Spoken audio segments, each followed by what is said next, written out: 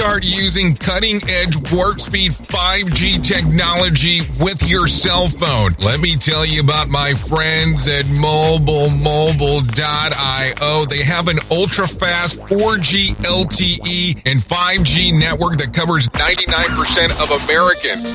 So they've got you covered everywhere. Think about it for a moment. You have the opportunity to take a test drive for 10 days with unlimited talk, text, and premium data.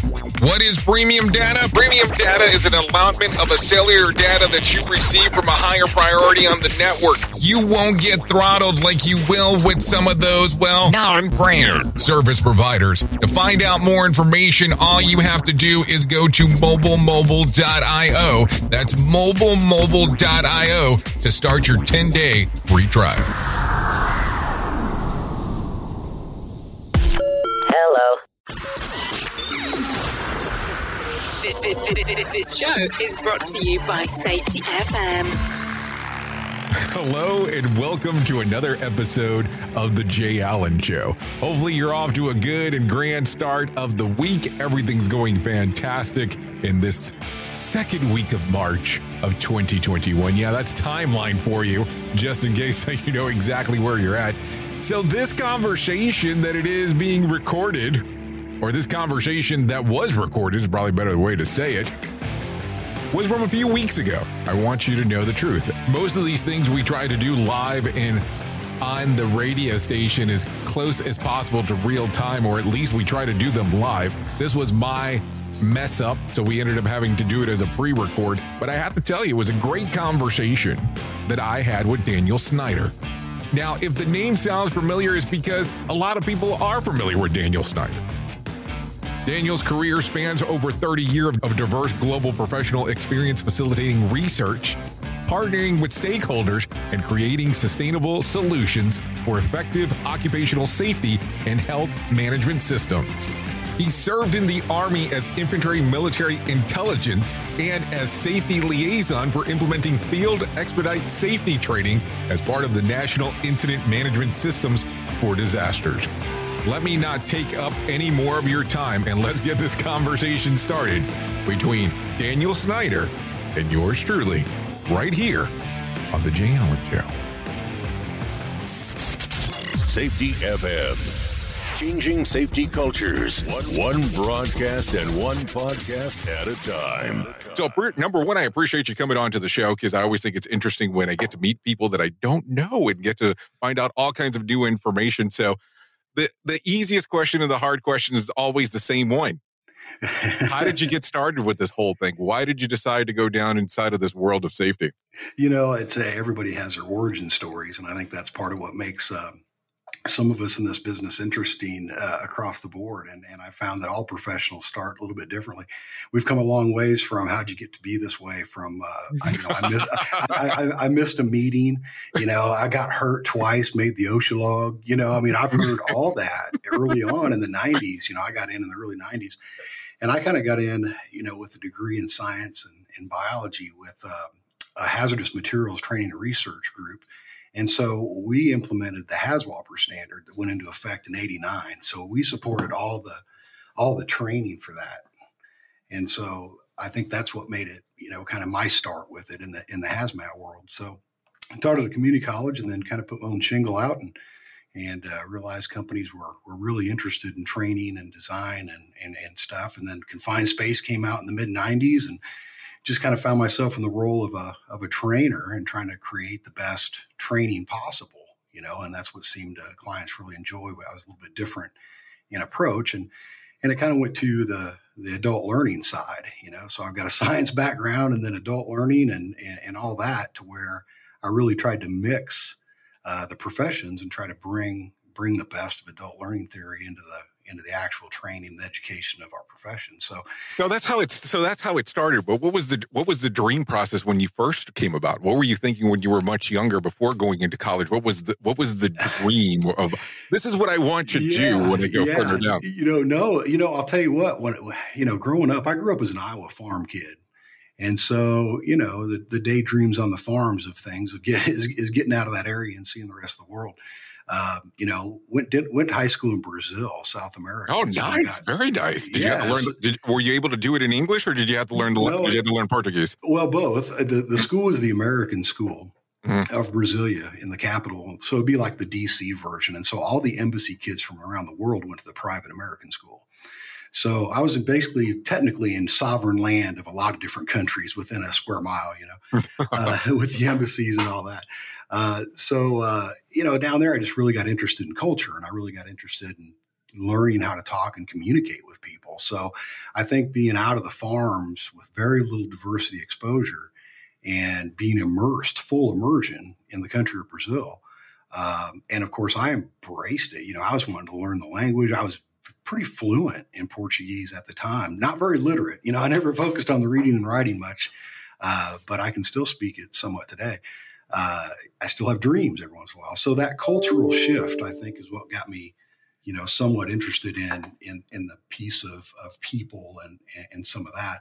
The driving force coming out of, going into the, as a kid, I really didn't have any other dreams whatsoever. Maybe be a diplomat. I think the exposure in Brazil made me feel that, it'd be kind of neat to be on an international scene, and working in some kind of diplomacy capacity. So, meeting some of those ambassadors and things like that. I think that kind of is as a boyish teenage dream for me. That's what kind of came into my mind, with what I was seeing, as far as projecting in the future.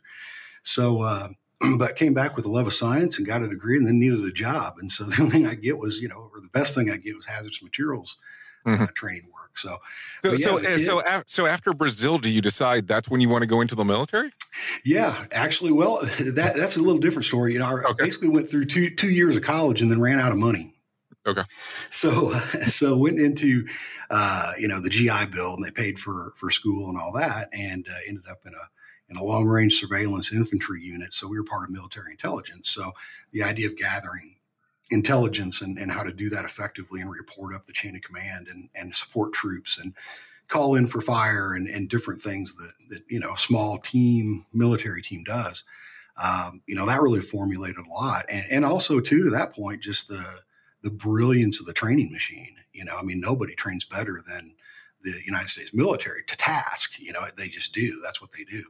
So I think being exposed to that regiment and that type of soldiering, I think really kind of maybe come back in with some money and fresh ideas, and finished college pretty quickly, and then was ready to step out into the real world in some form or fashion. So I think that shift midway through college to join the military and experience that really, I think, kind of formulated and made some things concrete for me. Not knowing at the time, I got to be honest, Jay, this is all retrospective and reflection. Oh, right. At the time I was doing like every other 20, 21 year old dude, I was, partying and having fun and, going to school, sometimes I was enrolled. Sometimes I like that. I was enrolled, but. So did you get the itch? Did you get the itch of the military where did you ever contemplate maybe doing this as your career? Than getting, we'll call it early retirement, even though 20 years is still 20 years, however you look at it. Yeah, I look at it now, and I would have already been retired and on a second career, but who knows where that path would have taken me.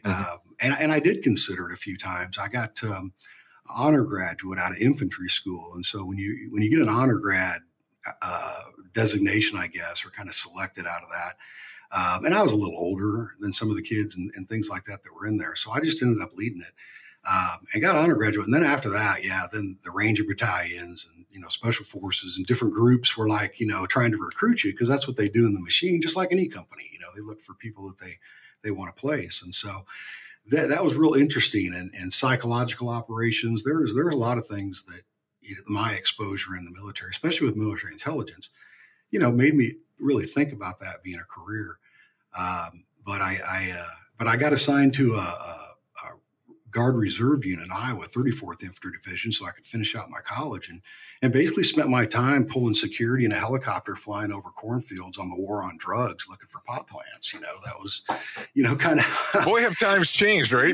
Right, exactly. I laugh about that. I think it's funny, and so, it was, kind of that, and then getting back into college and exploring of learning, and then those aspirations of kind of looking at a military career started to fade. I found a little bit more interest in the private sector market. So, but no, it was a consideration of mine, especially with some of the things that they were throwing at you. Hey, these kind of bonuses and these kind of schools, and we'll put you through this and.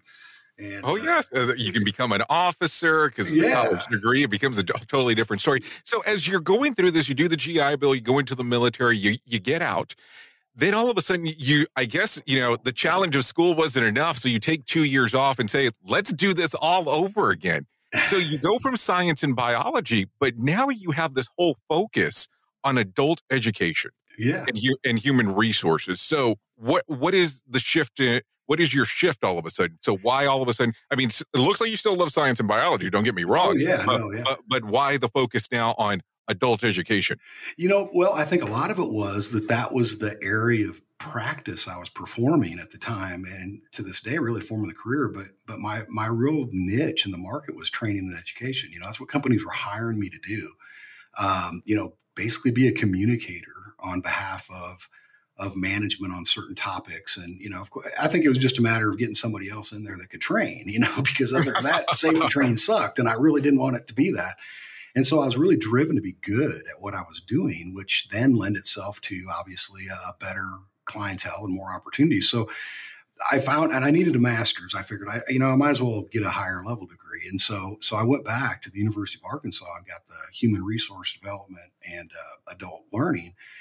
And I think that was a real pivotal shift, because what I found was that what was real profound to me is that there was a lot of alignment with adult learning principles that I was doing as a 24-year-old because out of survival. I didn't know there was theories about this crap. I didn't know there was actually methodologies to it. For me, I was a 24-year-old thrown in with a bunch of crusty old maintenance dudes and industry workers and construction workers that, I had one guy tell me, he goes, heck, son, I've driven more miles in reverse than you've driven forward. That's the kind of stuff that, that's true. That's true love right there. That's true love. It was real. It was real. These guys are in industry. I show up with some punk. What is he going to teach us? Mm-hmm. And so out of survival, I realized, one, I didn't know anything. And so I really, early on in my days, embraced the philosophy of Socrates. I know nothing, but and then from there, it really, I think, opened up that opportunity to learn from the experts and get them talking and get them explaining. And I realized all I really got to do is formulate a good learning environment where people want to share and then ask the right questions. And a lot of these questions, honestly, Jay, were ones that I had no answer to. And I was interested to know what, if this stuff's leaking out of this tank, what exactly are you guys going to do? But how does that shift work for you? Because you're coming out of the military. Of course, you're going back into college to really become this adult education or education specialist is really what it boils down to. But you know how the military, and I say this with much love as I do say it, is command and control. Yeah. So, but how do you know at this time that the mental shift? Yeah. That this is not the way to approach it, even at the young age of 24. How do you know that, hey, this is not, I tell you this is what needs to be done, especially going through several years of it? Well, and I can appreciate that question. And I think a couple things on that. One, at the end of the day, that's what felt right to me as a practitioner at the time with the audience I had. But I think the military didn't jade me in that way because, for me, that experience early on through basic training and airborne school and, all those schools and stuff, when you first get into the military, it doesn't matter which branch of service, their whole job is to break you down and build you how they want you. And so depending on where you go from that initial indoctrination process that all military people get, then it becomes actually more adult learning focused on the way they train people after that. And a lot of people don't realize that. Now, command and control, absolutely. And everybody, thinks that. And it is very hierarchical. There is respect to chain of command, and it has to be that way. And I think they've done a good job with that. But it didn't jade me. And part of that is, too, the units that I got into in a military intelligence unit, with small 5-6 man teams that are out, by mission anyway, long range surveillance. This is before drones. And so that was human intelligence. We were hiding under a rock on a high point with binoculars and a radio. Hold on, there's people out there right now going, there was a time that there was before drones. Yes, there actually was. I like to call it, I was in the days, before GPS and before Vortex, it was old. We weren't too far from Vietnam era gear. I had an atlas and a plot. I had a plot map as well, so I understand. I literally had a compass and a map and land navigation and terrain and darkness and you're moving at night. And so it was a real communicative team effort. There was there was obviously somebody in charge, a team leader, and there was ranks, and everybody's pretty much a sergeant. And then you had the commanding officers and all that. But when we were out in the field in the teams, there wasn't, we were a group, had to operate as a team, and rank really didn't matter. Rank only really matters, when there has to be decisions made and orders given, by who's ever in charge of that. But the military does a good job, and I don't know that everybody realizes this, at least my experience in the infantry and the Army, is that they do a real good job of ensuring that every soldier can complete the mission. They want every soldier to know the mission, the success, what the objective is. And that way, as people get picked off with sniper fire down the ranks, that last soldier that might be a private E1 that's 18 years old holding a rifle, he still knows what the objective is. And he doesn't know how to get back. You just got to meet the objective. So, I think that it's not as controlling as it may seem. The political structure, absolutely. The authoritative, command and control, absolutely. But the way that they actually train and educate, once that everybody knows the salute, everybody knows that pecking order, and that's ground in from day one. But when you get into learning your job, when you get into learning your tasks, and as depending on what group you're in, I would imagine, but for my group anyway, I had a lot of special forces guys, a lot of ex-special forces, so it was very much small team tactics. And it was not, hey, you guys stand to attention and all that. It was, all right, gentlemen, gather around, and we'd all gather around kind of like in a huddle, and everybody was pretty equal. Everybody had a job to do. Everybody had their role, and it was managed in that way. And so I think the learning process, in my experience in the military, a little different than maybe others. So I didn't come out from a 20-year career of, 8 to 5, very much by the book, very much here's the procedures and here's this. And people that are, and you don't have to be in the military to be that in that kind of mindset. Look at anybody that has that kind of personality or the ways they like to organize their work, organize their things. Mine was all chaos. It was all, you don't know where an ambush is going to come from. It was very nimble, very dynamic, very on the fly, if you will, and I think that real experience of, kind of the idea of being behind enemy lines with very little fire support, some of those kind of ideas that really put you on, when you look at the art of war and classic, military tactics, you're putting people on death ground. In other words, there's only two routes. You either succeed and live or die. There's really no middle ground. That's the only time that I would truly say failure is not an option. Failure is not an option. No, it's not. And the military is very good at putting, especially frontline combat troops in that, position and the thinking and the programming and the training.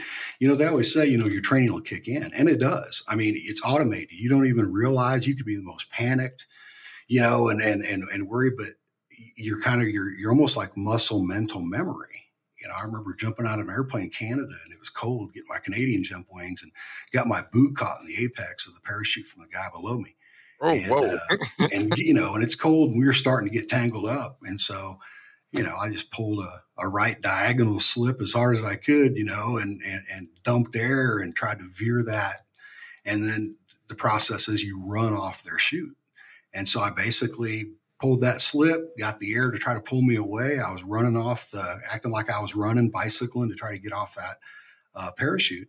But, I probably only had 10 jumps in my whole career at that point. So, it was just the training takes over. And before every jump, we would go over things like that. So, pre-jump, every time you practice your parachute landing falls, PLFs, the commands, all that stuff, checking everybody's gear, 4 or 5 times, jump masters checking everybody, checking their mental awareness.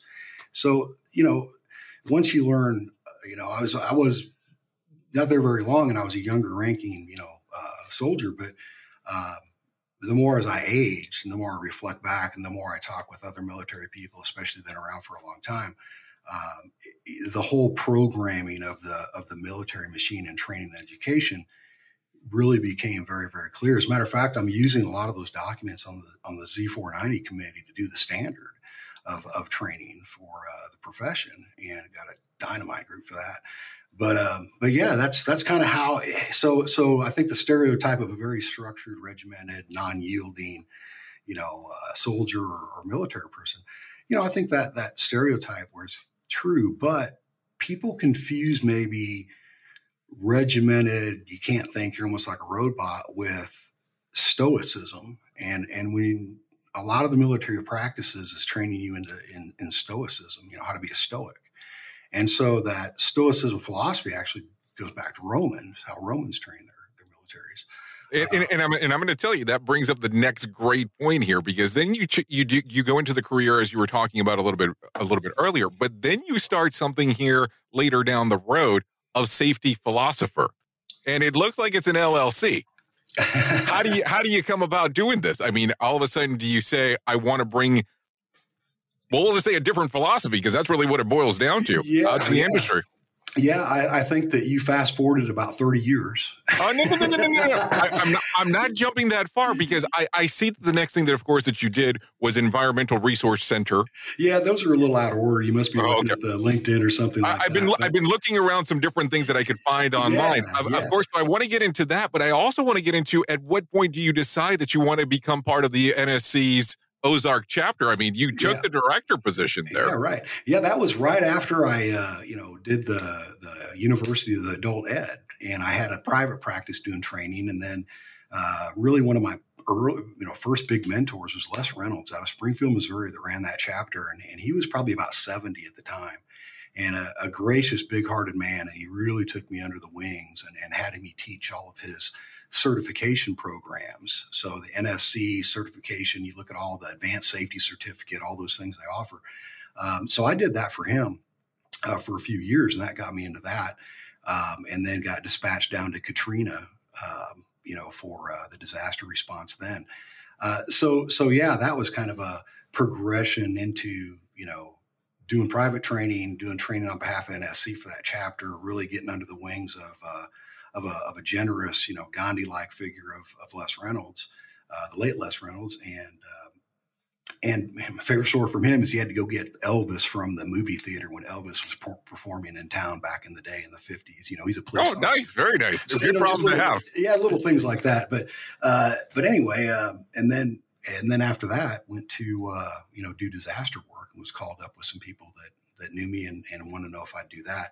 And plus I had clientele with consulting and private things as well. So it kind of naturally progressed, and then enter into the span years of exam prep. And then now fast forward to your philosophy, that's really been a recent phenomenon for me over the last few years of really trying to think back to that philosophical approach to how philosophy mixes in with, our profession and our practice, and just kind of drawing parallels to some of those kind of ideas and thoughts to how our ethics and how our profession can think through management systems and organizational learning and, some of these things. And so I just found that to be kind of interesting to me at the time. So, maybe there's a way I can bring it in and maybe not. I've got a session at NSC, I think, called, Socratic Safety, where I'm going to really talk about, a Socrates type approach of, asking open-ended questions and more active listening, and not really jumping in with opinions, but really letting the group guide the group to formulate the right answer. And that gets into facilitation. It gets into small group, problem solving. And so there's a lot of ties to that early methodology. So it's just kind of a fun, different spin maybe to put on, how I wouldn't say necessarily anything new, other than maybe just kind of a new paradigm or a new lens to think about things in a different way. Well, let's talk about that then for a moment, because when you bring in a new lens or a new philosophy, or not something new, as you're saying, but probably a different perspective, a paradigm, people, of course, are going to say, so which way are you leaning? Are we talking about lean? Are we talking about behavior-based safety? Are we talking about HOP? Do you have any heavy influence that kind of predicts which area you're going to go into, or how do you look at it? Well, to me, it's a very holistic approach. I think all the things you listed are valid in and of themselves, and I think they're part of the makeup of a larger picture.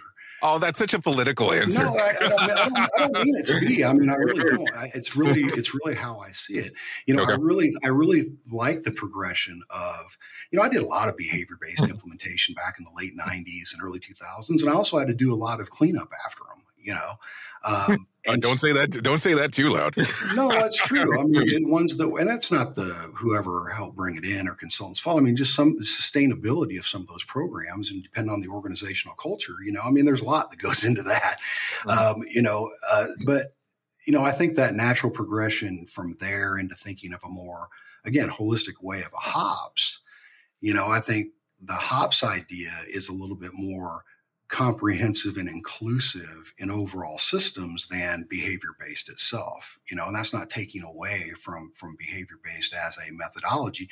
And you even look at the founders of behavior-based, they said, this isn't a silver bullet. This isn't going to fix everything. This is just a tool that we can rethink about how we do safety. And it was done by psychologists who weren't safety professionals. And they were, using those types of psychology methodologies, which brought, that back into it. We lost a little bit of that from the humanistic in the 60s and then 70s, and were the OSHA age, and kind of put us back to compliance driven. But I think behavior-based was kind of a rebound out of the compliance-driven age of the 70s and early 80s. And then you had total quality management. You had all these other things going on. And so it was a real, I think, natural way for our profession to look at people and not so much look at standard, which is a place, our profession was before the OSHA era in a way. But anyway, that's kind of my thought on those. They all kind of come to it. They all have the thing. It depends on the organization. I can launch something like behavior-based in one area, goes over really well, and you get into another under the same corporate flag, for example, even, and the culture at that location isn't maybe quite as mature as the other one. And you either have to make adjustments, or they may actually not be ready. I've advised some managers, I don't know that you're ready to do this, in a way. And we've had to modify a lot of those interventions in a way that would actually work. Because if you just crammed a BBS thing or a DuPont stop, and I'm not knocking any of those programs, they were all pioneering programs, but, there has to be that, intimate touch with the local location and the people driving those types of ideas.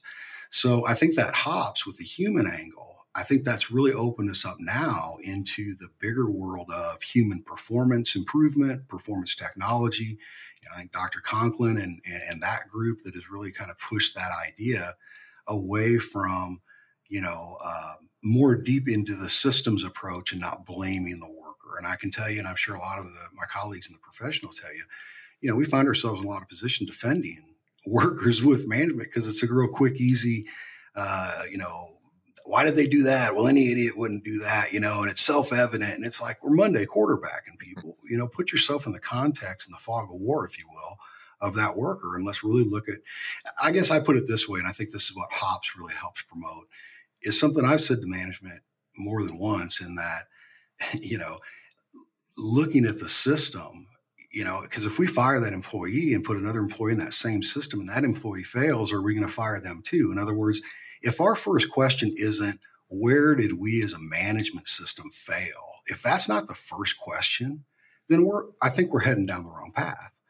And I think that's where the systems piece that HOPS brings to the table, and you look at, Ron Gant and some of those other thinkers that are in that area, in that space, I think that's where, me in a different angle, coming from an educational, philosophical approach of epistemology and how do we know what we know and how do you ensure that, people know and are competent and those kind of ideas.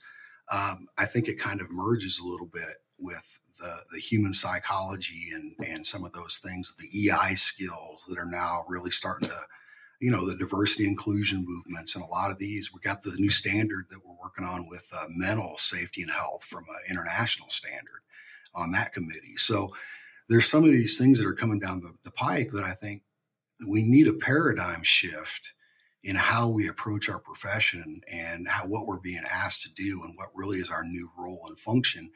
And I see the research looking at that change or kind of giving indicators of what that looks like over the last 4 or 5 years. So I think we're starting, and that's where I guess I got the idea of, I wonder if a philosophical lens or framework might, help tip a paradigm or open up or make people think things in a little bit differently than they traditionally have been taught or they traditionally have thought in management schools and things like that. And it may be a total flop, Jay. I get everybody signed up, man. It's an experiment, but I mean, it's, But let me ask, so do you start thinking about this before you go back for the third time, back to university, back to college in regards to this? Or are you thinking about this before you go back in 2014? I think to bring the context of 10 years of span into play here, because that's about the difference in the timeframes you're talking. And, in owning span and designing exam prep materials for people to pass the BCSP exams, the CIH, CSP, all those different exams, that forced me in a position of researcher. And so I basically had to research all those competencies, all the source documents, everything that the boards were putting on the exams and all that kind of stuff. So for 10 years, I was dove into research in what's the meaning of safety? What's the meaning of this? What's the competency of this? How do you measure that? And so it really put me in a position to where after I emerged and sold Span 2 years ago, well, now what am I going to do? So it's kind of one of those things to where you kind of have those moments in life where you can, well, what do I want to do now? What do I really want to work on? What do I really want? I have the opportunity to serve in a way differently now than I had in the past. And what do we want that to be? So after basically, and it happened to coincide a lot with COVID too. So I took a lot of time at the cabin, man, and, read a lot of philosophy and really thought about how I could weave some of those ideas into a little bit different spin on a narrative. And like I said, it's an experiment. I've still got other projects and consulting work with companies that kind of pay the bills and do things. But this is kind of a giving back and exploration of what might be, because I have time and the resources to do that. So that's kind of the angle of what brought me to that epiphany or that thought process was, I've just read a lot of different, I read about every major textbook or book that's come out in the profession. I've got it on my shelves, and I used it to design the curriculum for Span to make competencies for an exam that are supposed to reflect the overall competencies of the profession. You know how many people are going to ask if their book made your shelf now? You know this, right? Yeah, I could definitely. I don't know if you want to open the Pandora's box. I'll leave that up to you. Well, let me put it this way: if I don't have it, I would be happy to get it. If you don't have it, you can mail it to. No, I'm joking. Yeah. Well, I'd buy it if I'm not about that, but it's one of those things to where, just because I don't have it on my shelf doesn't mean that it's, it doesn't equate to my perception of that particular piece of work. Let's put it that way. Got it. This is the Jay Allen Show. Hey, have you ever wanted to hear what's going on around in the world of safety and you're not able to do so? Have you ever wanted to take a listen to what exactly is going around in the world of safety? What if we called that thing Around the Safety Pod? And we told you month over month what is happening in the mix. Would you care to know? What would it be worth to you?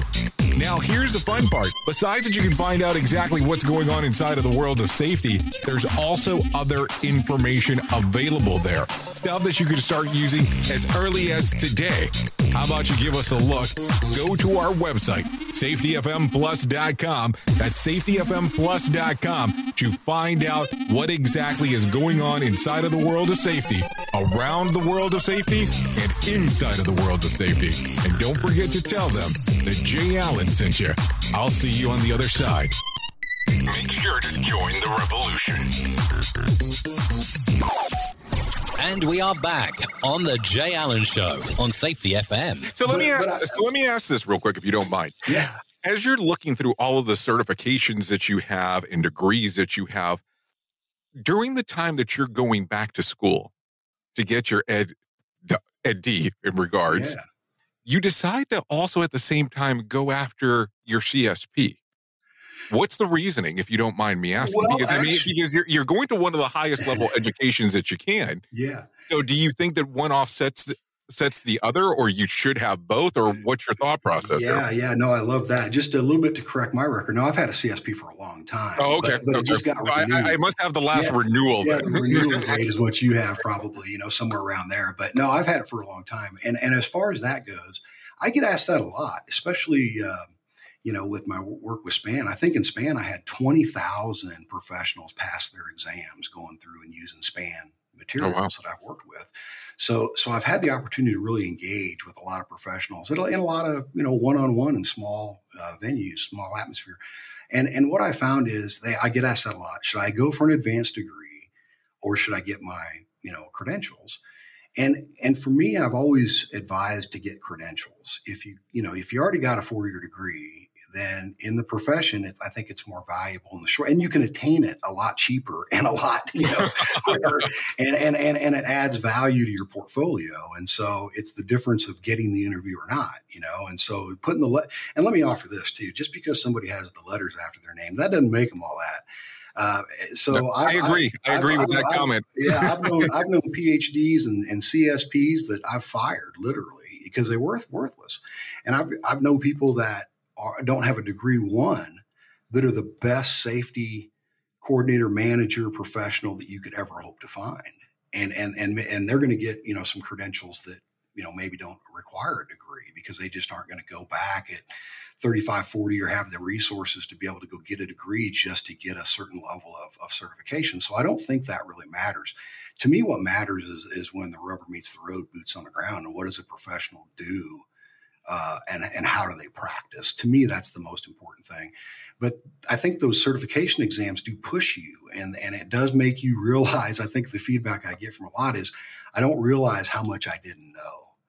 And so that whole idea of really understanding the wide breadth of our profession, which is really a very interdisciplinary profession. We have hard sciences, we have the soft sciences, we talk to everybody in an organization, we can move through an organization.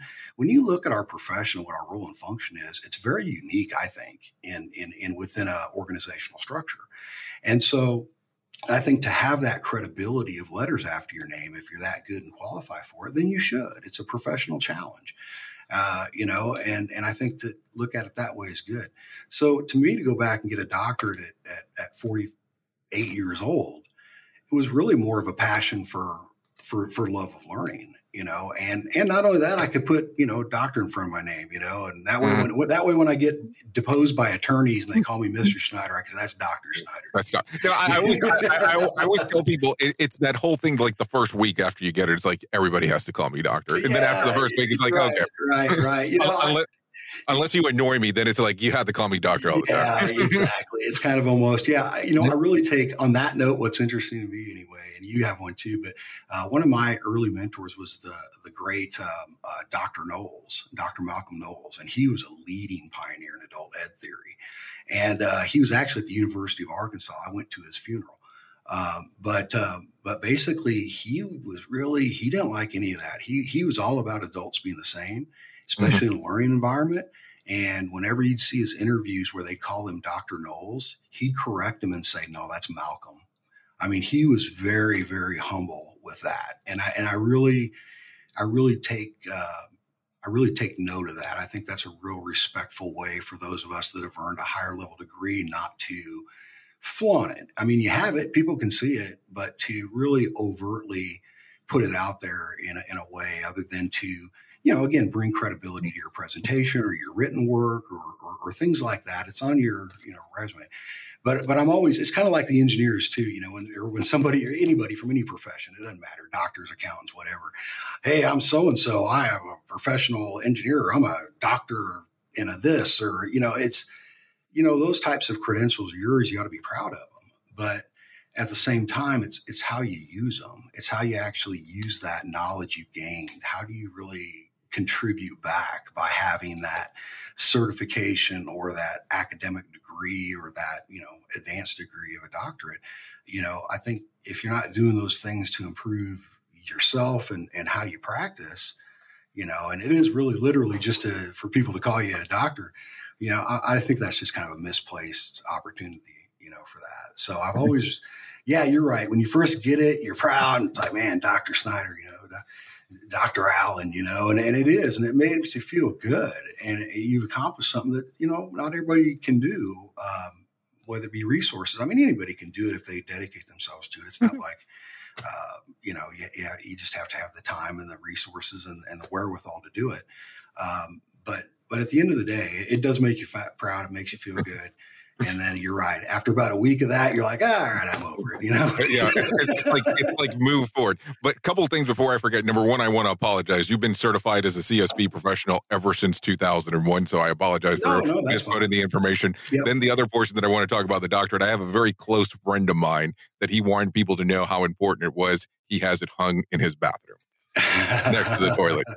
Yeah. I'm sure you can figure out who that is. So there you go. Yeah, I know exactly who that is. I'm pretty sure he told me the same thing one time, I probably had that same guy come speak early, and he got into this profession back in speaking part of it back in the early 2000s. I brought him to the conference of the Ozarks when I was still there at the Safety Council there. I was the chairman of that conference, that local conference. And I had just, I just took a wild. I saw the guy once, and I took a wild throw out there, and he came up with it. So I don't know. We may or may not be talking about the same guy. I'm pretty sure we are. I'm pretty sure we are. So tell me some changes that you're seeing inside of the industry. I mean, you're doing a lot of different work right now. I know that you're doing some stuff with the ASSP as well. I know that there is a pretty big vote coming up as well as we're taking a look. So what's going on in your neck of the woods? I think the overall and the next thing that's in the profession, I think a lot of people are still obviously reeling, and everybody's tired of the cliched excuse of COVID, but it is a profound event. As far as overall societally, it's really, really shaking some things up. So I think it is an opportunity for, I think, a lot of professionals to really kind of in this shaky ground of, I think the simplest way for me to put it with the profession anyway, is it seems like, all of a sudden overnight, every safety and health professional was expected to be an infection control specialist. And I don't know that we were really ready for that per se, and when companies started really leaning on us in the profession in a way that we had never really been trained for, prepared for, some of us probably had disaster response training or business continuity planning or emergency planning. We do all those things.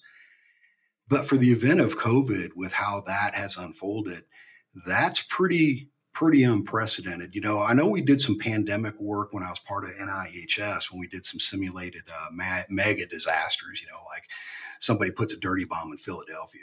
That was a fun exercise, about 300 responders in the city, and it was going about its business. Nobody knew anything. And it was simulated, just to be clear for those that wasn't real. Make sure we're clear. One more time. It was simulated. Simulated. I don't want to Orson Welles event here, but that kind of planning, that pandemic idea, we did a little bit of it with animal disease, as far as agro-terrorism and how our food supplies could be impacted. And a lot of it was all academic, I think, from at least what I was involved with. I'm sure they did a lot. Basically the response plan that came up with the feds, that they came up with, about a year or about 2 or 3 years ago, I believe, was really, really solid, I think, to address those things. But the rollout was tough. And I think the rollout in our particular profession, I think we kind of in some ways got caught unprepared, because there wasn't a whole lot of professional development around a COVID-like event.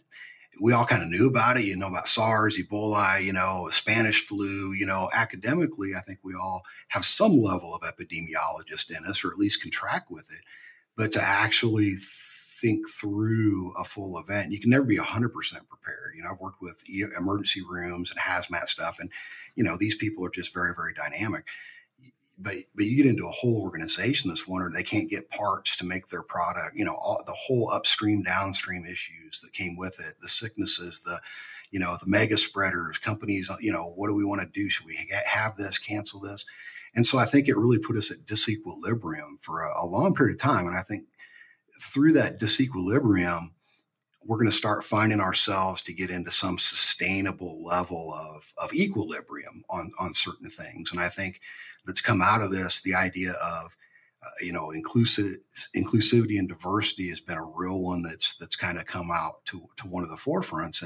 And I think it's something that's been very much neglected in our profession, that idea of mental health. And there's a lot of reasons for that. Insurance companies, lawyers, there's a lot of reasons for that, where that's been kind of, I don't think been brought to the forefront. It's not something that this country in particular is very good about doing. I'm always pleased, Jay, by the way, that you support the suicide prevention and awareness. I do the same. I think that's a major thing. And I think we've seen that with this event. So some of that psychological safety, mental and health, and then that kind of blends into that idea in some ways of diversity inclusion, in that you have to be empathetic to these plights, to these realities, and how do we really do that? And so you start really seeing the movement now with some of our psychologists that are really being more prevalent on the, LinkedIn and really starting to throw more psychology in there, because that's what people are dealing with right now. We know about machine guarding, we know about lockout, tagout, we know all these things, and I'm being very general here, but to really get into the real deep underpinnings of what's happening from a psychological perspective and a social perspective and uncertainty, this level of uncertainty. I think the paradigm shift that it's created is, I think professionals have been forced to really look at a broader scope, deeper into the soft science, deeper into the emotional intelligence side of things. And really being able to, and a part of that, Jay, I think is experiential learning. In other words, you learn by experience. We can all imagine what it'd be like to be shot at, but unless you have, Right. So I think that idea of, that mental shift, and as far as ASSP, they put together a diversity inclusion committee, and they're really looking at this on how we can put this out. And quite honestly, the more I've started to kind of explore this, and it really goes back to a lot of ethics and things, but it does make us pause. And I have found things reflecting on my practice and kind of awareness on things that just honestly were just naive oversights, missteps. The things that are coming out now that are issues that impact negatively and positively issues of diversity and inclusion. I think some of the more tangible, actionable ideas and things are going to be generated from that, because it's a big thing, man. It's a big element to try to tackle. And I don't know that I don't think we were all prepared for it early. And I think as we're all fighting through that, to make meaning of it. And I can tell you that from the standards side and some of that, we're going to start seeing more of those ideas integrated into the standards. It's much more so on the international standards, but you're looking at it now with, involvement, those ideas that have always been part of a management system, employee involvement. Okay, well, what's employee involvement? Oh, on the safety committee, and I think that we're starting to expand our ideas about what is a collective learning organization. How do we learn? How do we listen? How do we create an environment where people feel safe and secure, want to work, can do their best, and all that. You look at the remote things where people are getting called back into work and they're like, man, I've been able to do this from the house from the last, 6 months. I don't want to go back to that cubicle, Right. And so I think that there's this, shift of what does it really mean to be a professional and not have to show up perhaps in an office 9 to 5. And I've had some that have struggled with that early, but I find now some seem like they can actually accomplish a little bit more because they're not getting whittled down throughout the day with, 5-minute putting fires out. So I don't know. I think our profession is changing, but I think it's mirroring the overall change in society and the workforce. And I think that's where where we have to start thinking a little more. And back to your earlier question, I think that's where the idea can be expanded into hops, and where, again, that gets into a bigger philosophical idea of, culture, safety culture. I mean, that's metaphysics. What's it mean to be part of this culture? What's this culture mean? What's the reality of this working environment? What's the reality of the organization? And so I think organizations are changing. There's also pushes from investors. When you look at the financial sides of business acquisition, where they're starting to really look at safety as a lead indicator and environmental issues as lead indicators on whether or not a business is suitable for acquisition or merger. And part of that, I think, especially if it's a European or foreign business, they're going to really want to know what they have as far as employee assistance programs, which is what we've kind of always looked at. But I think we're going to see more of an overall wellness, health side of things that are beyond chemical exposure, that are beyond ergonomics, that are beyond, I think it's a welcome thing to look at some of these mental states. And it's in our literature, from way back, but I don't think it's really been brought to the table as an acumen that we need to be versed in until this point. Well, let's unpack some of the stuff that you just said right there. And if you don't mind, let's kind of just backtrack just a small bit. When you reference that you're seeing a larger change on the international side, it makes me think automatically of ISO 45001 changing to actually advancing to ISO 45003.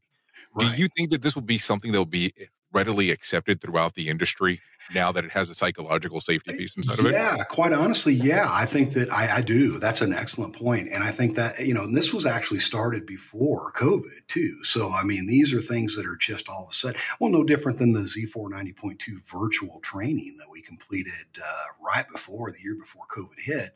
And now everybody's doing virtual stuff.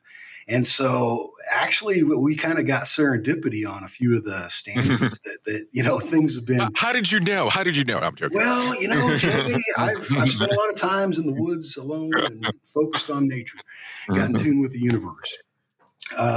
And so I think there was a lot, to answer that in honesty, I think there's a lot of forward thinking thought leaders in our profession that have led the way before we had to have it. And led the way. And this event happened before I think it went to some full level of implementation. But with that said, to your point, I don't know that we would have had the audience or the interest in those standards or the support for those standards if not for the COVID event globally.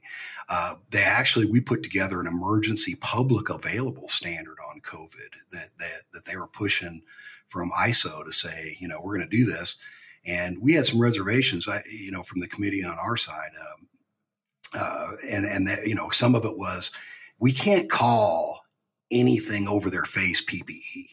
That was kind of where we drew the line in the sand. We said, look, that's not going to work for us.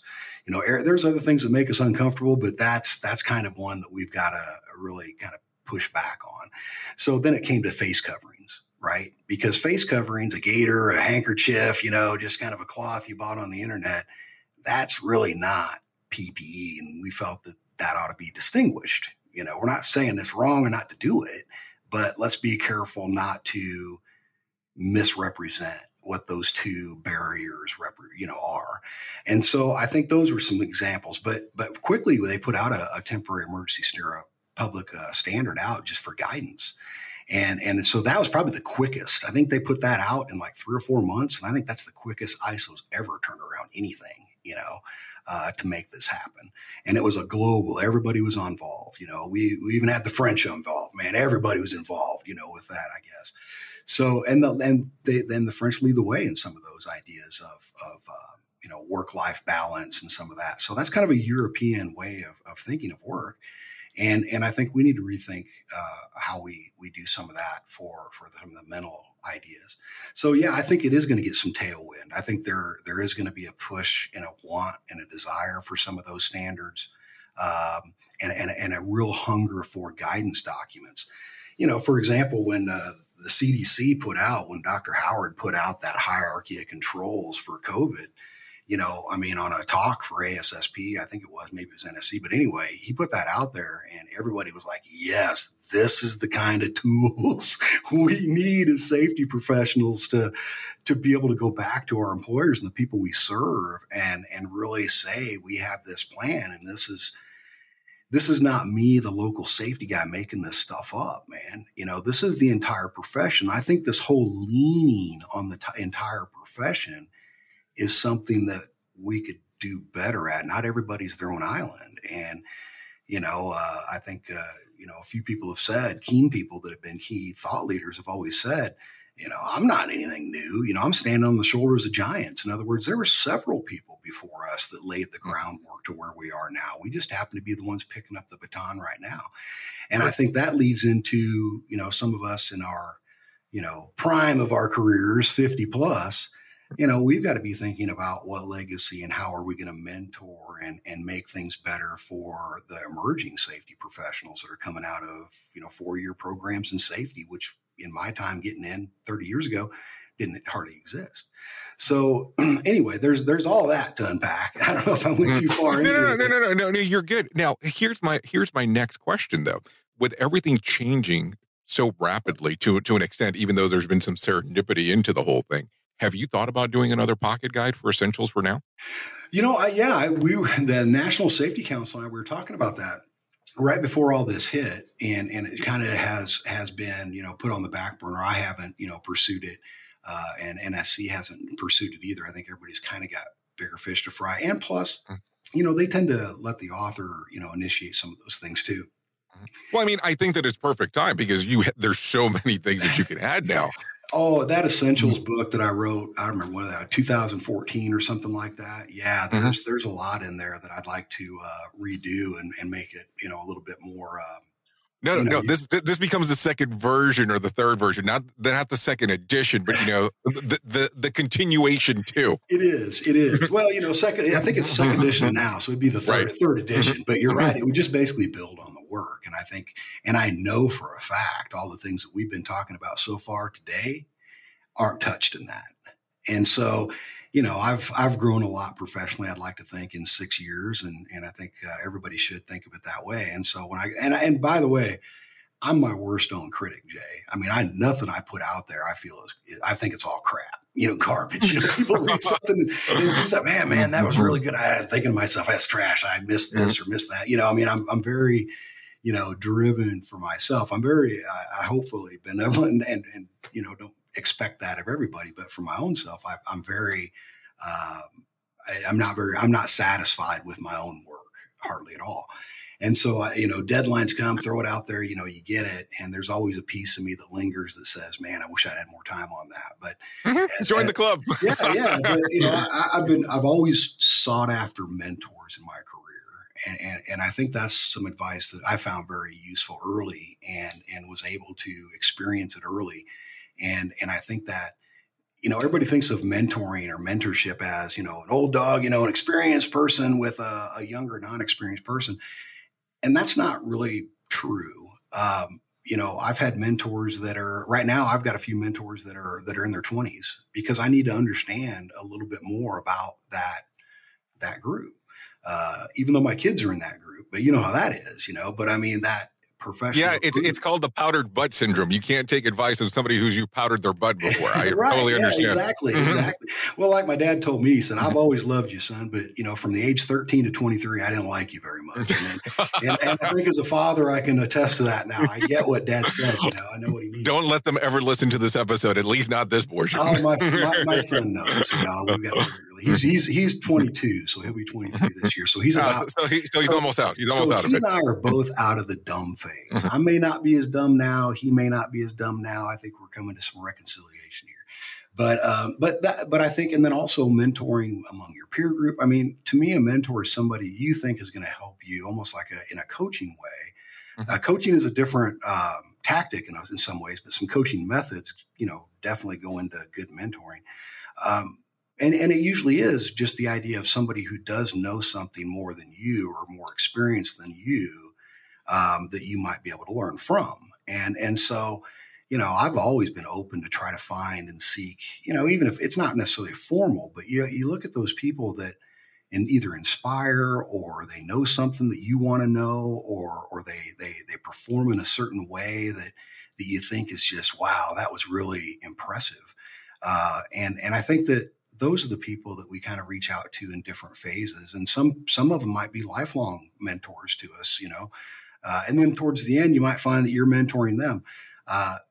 But that idea of always seeking out other people, like a star group, if you will, that kind of informs you and you can bounce things off of. And I think that's helpful in a career. It's the reasonable peer doctrine in ethics. So if I'm struggling with something, Jay is another professional, and so you might be totally removed from the scenario, right? So I could just give you a call and say, hey, Jay, here's my situation, man. What do you think of that face value? And you have no real emotional ties to the situation that, I may be clouded in. You're going to say, you know what, Dan, here's what you might consider, and you're actually consulting and mentoring in a way of what your take is on that. Well, if I were to call 4 or 5 professionals and 4 out of the 5 said, you're going down the wrong path, man, I need to look at that. And at the same time, if all of them are pretty concurrent saying, no, that's actually, I think that's probably how I would handle that. That's a tough one. So I think that idea of having, and I think that's what we're missing, by the way, in our live conferences is the networking. That's why everybody went. And I think that mental health of being amongst peers that are all fighting the same battles for different companies, that we can, when we all sit down for a beer, we can actually debrief and decompress and joke around and talk about stories. And that's when reasonable peer comes in. Oh yeah, well, I had this one manager, or I had this supervisor, and then somebody might say, I had a guy like that, and here's what worked for me. We're missing that. And I don't think that, that's tough to capture, or when, I've given a conference session and afterwards, people come up and want to talk with you.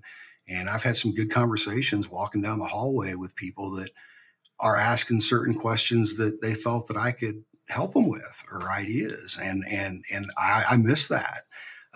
Or I've grabbed people and done the same thing, where, hey, Jay, can I walk with you down to your next session? Yeah, come on, Dan. Hey, I got a question. What microphone do you use, man? I know you do this for a living, so, help set a guy up. So I think that that's something that's important for not only our own learning and our collective sense of our profession, but I think it does serve as a mental hygiene opportunity to be with the peers that are in the same boat, because it's phenomena. It's a phenomenology. What's the phenomena of being a safety and health professional? And only those that are in it know that phenomena. And so to not have that outlet of some of the local live meetings where you haven't seen, we go to these conferences every year, and I may only see these people once a year, but for 5 days, we're best buddies, man. Mm-hmm. It's just, you catch up, you do all that. And there's only so much of that can linger in a real tangible, visceral way in a virtual environment. So I think that's something that we're also missing and suffering from. But there's some new cutting edge technology that's coming out that I'm working on now, as far as this idea of blended and virtual, and really trying to bring the essence of some live, into this type of platform, a virtual platform. Because I'll tell you, as an educator, there's a lot of benefit to it. I mean, I can do things with this technology that I could never do live. No different than there are a lot of things that you can really only capture live. That's really, really tough, if not impossible, to replicate, in this platform. But that's kind of the vision I have. And I had it, as a matter of fact, when I went through my master's in adult ed in the 90s, and I was having all these real epiphanies of, wow, there's theories and there's this author. And I dove deep, man. I was reading all the way back to Confucius on learning. But basically, I always envisioned it, and we were doing futuristic stuff. We had some future speakers that said, yeah, how long do you think it's going to be until everything's virtual? All the information, in this information age. Now, you got to understand, this is mid 90s. This is Windows 95 had just that was revolutionary. That was the life-changing event right there. This was like 95. And so as we were talking about Windows 95, I mean, that's when we went from carrying around big old cases of acetate overheads and a big power, projector and screen. I did those days. And I saw the transition into a laptop and a digital projector and PowerPoint. And so when that hit in 95, that was when I was in my master's for adult ed. And we really thought about what is the implications of this technology from an educational perspective? How can it be used? And so all the things we were daydreaming about what the future could look like in this realm for education, what it meant to education and training, technology has caught up. And I think now the demand for it with the COVID event has forced the issue. And so I really feel that our predictions then were pretty accurate. We were saying 20 to 30 years, and we're at 25 years from then. And so we're now seeing the things that we were talking about, the potential. Okay, so I have to ask the question: are you going to be testing this this new technology with a large makeup company first? That is one. That is okay. Definitely I kind of figured. I kind of figured. And I'll tell you what, Jay, it is amazing. I mean, the things we are able to do with that group of professionals internally, and really building a collective intelligence and really building a library or a resource center. When you look at informatics, how can you place information and retrieve information? And so when you look at, the challenge always has been, how do you get that consistency? And safety training, by and large, is just horribly unstructured and informal in companies. I would challenge any company to lay the current Z490 down and see if they felt they were in conformance with it and best practices of training, and just wait until the committee gets done with the new one coming out next year, because we're researching the heck out of it, and it's going to be I think the best standard ever, but it's going to push the envelope, because those training education systems stop at pre-test, post-test that mean nothing. They stop at sign-in sheets, which mean nothing. And they stop at, there's no measurement of learning. There's no repository of knowledge when it comes to safety and health.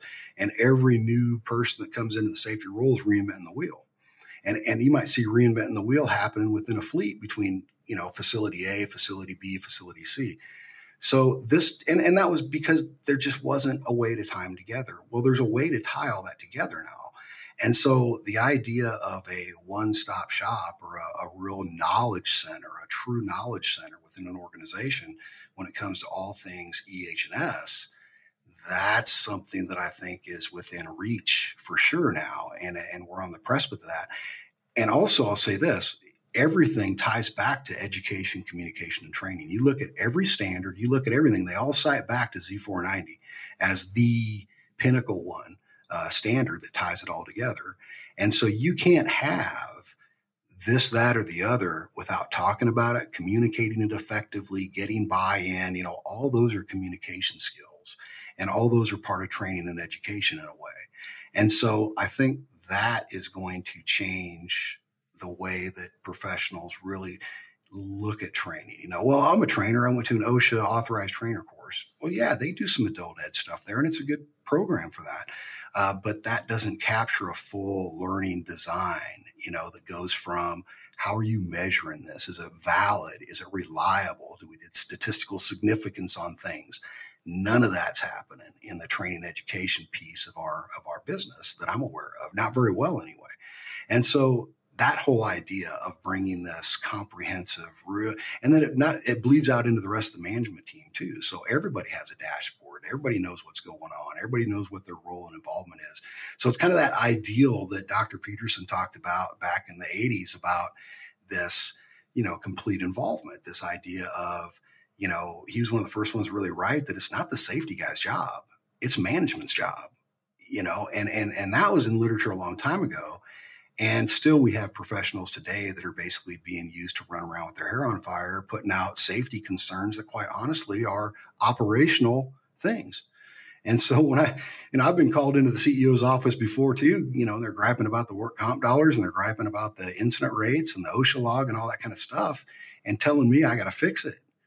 And I just looked at them and say, look, man, you're asking, well, there was one that I did this route. I said, well, that's pretty cool. When did we sign the paperwork? And the guy looked at me like, what are you talking about? I said, well, to do the things you're asking, that means I'm now the owner of this company. So. And I can imagine the moment of freaking out that it was on their face at the moment that you said that. Yeah. Well, what's awesome is I was an outside, third-party consultant that was contracted into, because they got rid of their safety people and didn't think they needed them. And then a year later, all their numbers were whacked up. So they hired me temporarily till they could fill the role. So I had nothing to lose, man. I mean, I'll get in my truck and go home. If you don't want me here, I'm not going to sugarcoat stuff. Right. I am an infantry guy after all. But with hopefully some tact. But at the end of the day, it was like, you're asking me to be responsible and accountable for numbers and things I have no control over.